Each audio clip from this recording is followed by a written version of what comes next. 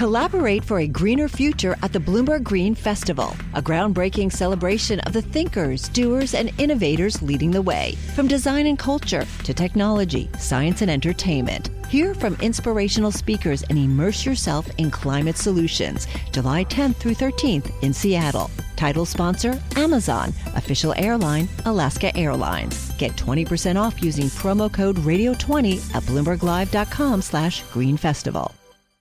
On Monday, Donald Trump said his Attorney General, Jeff Sessions, was beleaguered. Well, if Sessions wasn't beleaguered then, he probably is now. Reports by the Washington Post and the Associated Press say Trump is privately discussing replacing Sessions. This morning, Trump tweeted that Sessions has taken a, quote, very weak position on Hillary Clinton crimes. And Trump's new communications director, Anthony Scaramucci, said Trump probably wants Sessions to resign. That's according to conservative commentator Hugh Hewitt. It all apparently stems from Trump's displeasure that Sessions recused himself from the Russia investigation. That step put Deputy Attorney General Rod Rosenstein in charge, and he in turn appointed Special Counsel Robert Mueller to run the investigation. With us to unravel all this is Steve Vladeck. He's a law professor at the University of Texas Law School. Steve, thanks for joining us. So can Jeff Sessions possibly stay in this job in the face of all this criticism from the man who appointed him? I mean, I think that's a good question, and I think only Jeff Sessions can answer it. You know, I think at this point what we're seeing is the Attorney General basically all but daring the president to fire him, because it seems quite clear, at least for now, that the Attorney General has no interest in resigning and in making the president's life easy for him.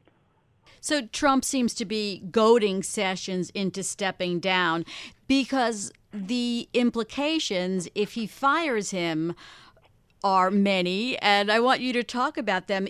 Would it be another instance to add to Mueller's list of possible obstruction of justice? Maybe, although, I mean, it's hard to see how firing an attorney general who has already recused himself from the investigation you are purportedly trying to obstruct could itself be obstruction.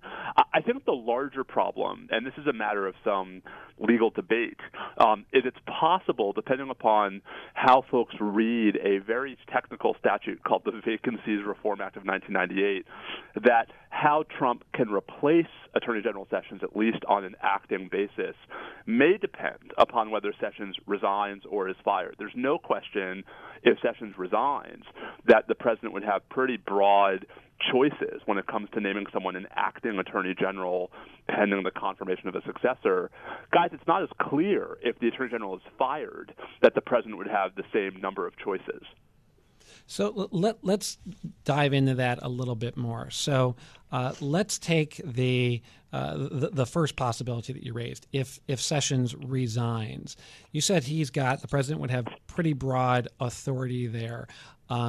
Spell that out a little bit for us, and in particular, right now the deputy is Rod Rosenstein, who is already the one who has the power to fire Robert Mueller. Why would Rod Rosenstein not just step into the acting role?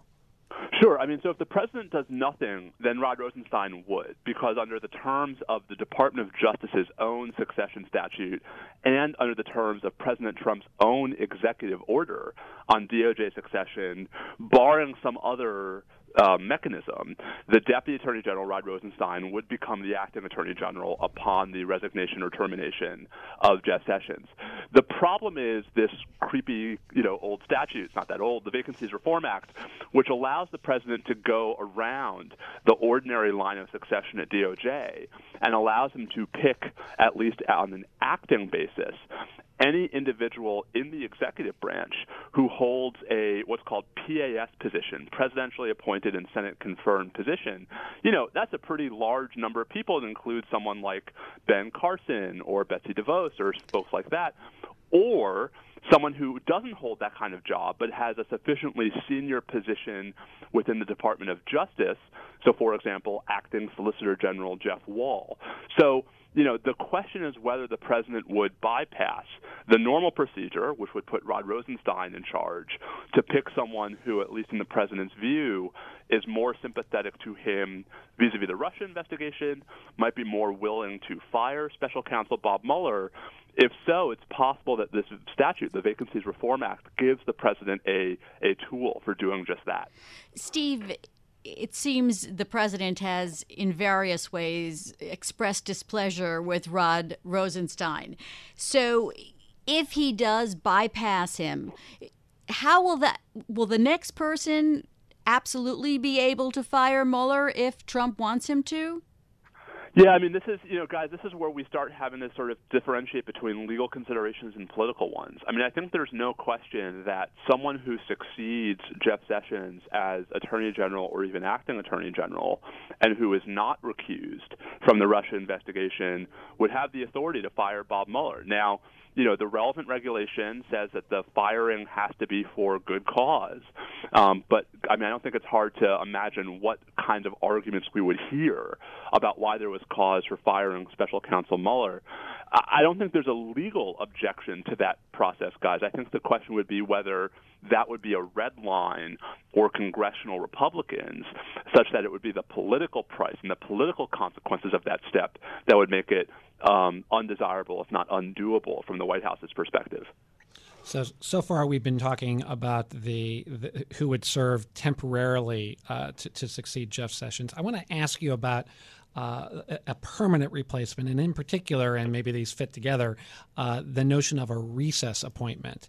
Mm-hmm. Is that something that Trump might be able to do to avoid having to get Senate confirmation for whoever he might select to succeed Sessions? It's a great question. So, the recess appointment clause, it's in Article 2. It allows the president to fill vacancies when the Senate is in recess. If we got to the point where there was a valid qualifying recess, there'd be nothing to stop President Trump from naming really just about anybody to serve as not acting Attorney General, but as Attorney General through the end of the, quote, next, unquote, session of the Senate. Guys, that would get us all the way to January 3rd of 2019. So that's a pretty, big potential step. It's a pretty big scenario. The real question is whether the Senate will let it happen, right? So it's not a recess anytime the Senate goes home. For it to be a qualifying recess, the Senate would have to adjourn for 10 days or longer. There are a lot of procedural devices and tools that even the minority, the Democrats, could use to try to prevent that from happening. So I think that's clearly the most desirable option from the White House's perspective. It's also one that may not actually happen because of, the sort of the ability of Democrats on the Hill and perhaps even some moderate Republicans to not give President Trump that kind of authority. And Steve, let's talk about why he might want to avoid a confirmation hearing, because as we heard with the upcoming to be voted on FBI director, the question was, there were many questions about whether or not he would pledge loyalty, what he would do as far as Mueller. You'd expect those same questions from an AG. Oh, 100%. I mean, I think there's no question that the White House would love to avoid a confirmation hearing for whoever succeeds Jeff Sessions, because I think there's just no doubt at this point that the Senate Judiciary Committee and indeed the full Senate would extract concessions and promises from any nominee for that position that might be inconsistent with the preferences and desires of the president. And we saw that with Chris Wray, the president's nominee to be FBI director. The number of times he was asked about what kinds of promises he made to the president and what kinds of, priorities he would have as FBI director. I mean, that's why, guys, the confirmation process is more than just a rubber stamp. These kinds of promises tend to be politically, if not legally, enforceable. And so, that's why I think the end game for the president here is to try to find someone who can serve as Attorney General on either an acting or permanent basis, who doesn't have to go through the Senate, and who can be someone who the president has more trust in to do the president's bidding when it comes, let's be clear, to Russia. Because on everything else, Jeff Sessions really has been the president's guy. Yeah. I wanted to ask you about kind of the rest of what Jeff Sessions has been doing. I mean, certainly Russia is what's driving this decision. But would you agree that, I mean, Jeff Sessions has been one of the most, has had as much of an impact as any other Trump cabinet official. What happens to the rest of everything Jeff Sessions has been doing on sanctuary cities, on criminal sentencing? Does that all continue apace even if Sessions steps down? I don't know. I mean, I think that depends to some degree on whether there are folks, lower in the hierarchy at DOJ who are just as committed to the same agenda. And this, to me, is what is so bizarrely fascinating about this story. I mean, in every respect except Russia, Jeff Sessions is basically the leading man for President Trump's domestic law enforcement agenda, and is doing not just the president's bidding, but in some ways, I think, an even more aggressive version of the president's preferences. Steve, and so, yeah. It's sort of amazing still to me that Scaramucci today said the president wants his cabinet secretaries to have his back, that it's still not coming across that he's the top law enforcement official of the country. He's not his to have his back. Greg, I'm sorry, we're running out of time. No, I mean, just really quickly. I mean, Gene, I think that's exactly right. And I think the Attorney General is not like any other cabinet officer. Yes, he or she serves at the pleasure of the president, but he or she also has an independent obligation to the Constitution and the rule of law.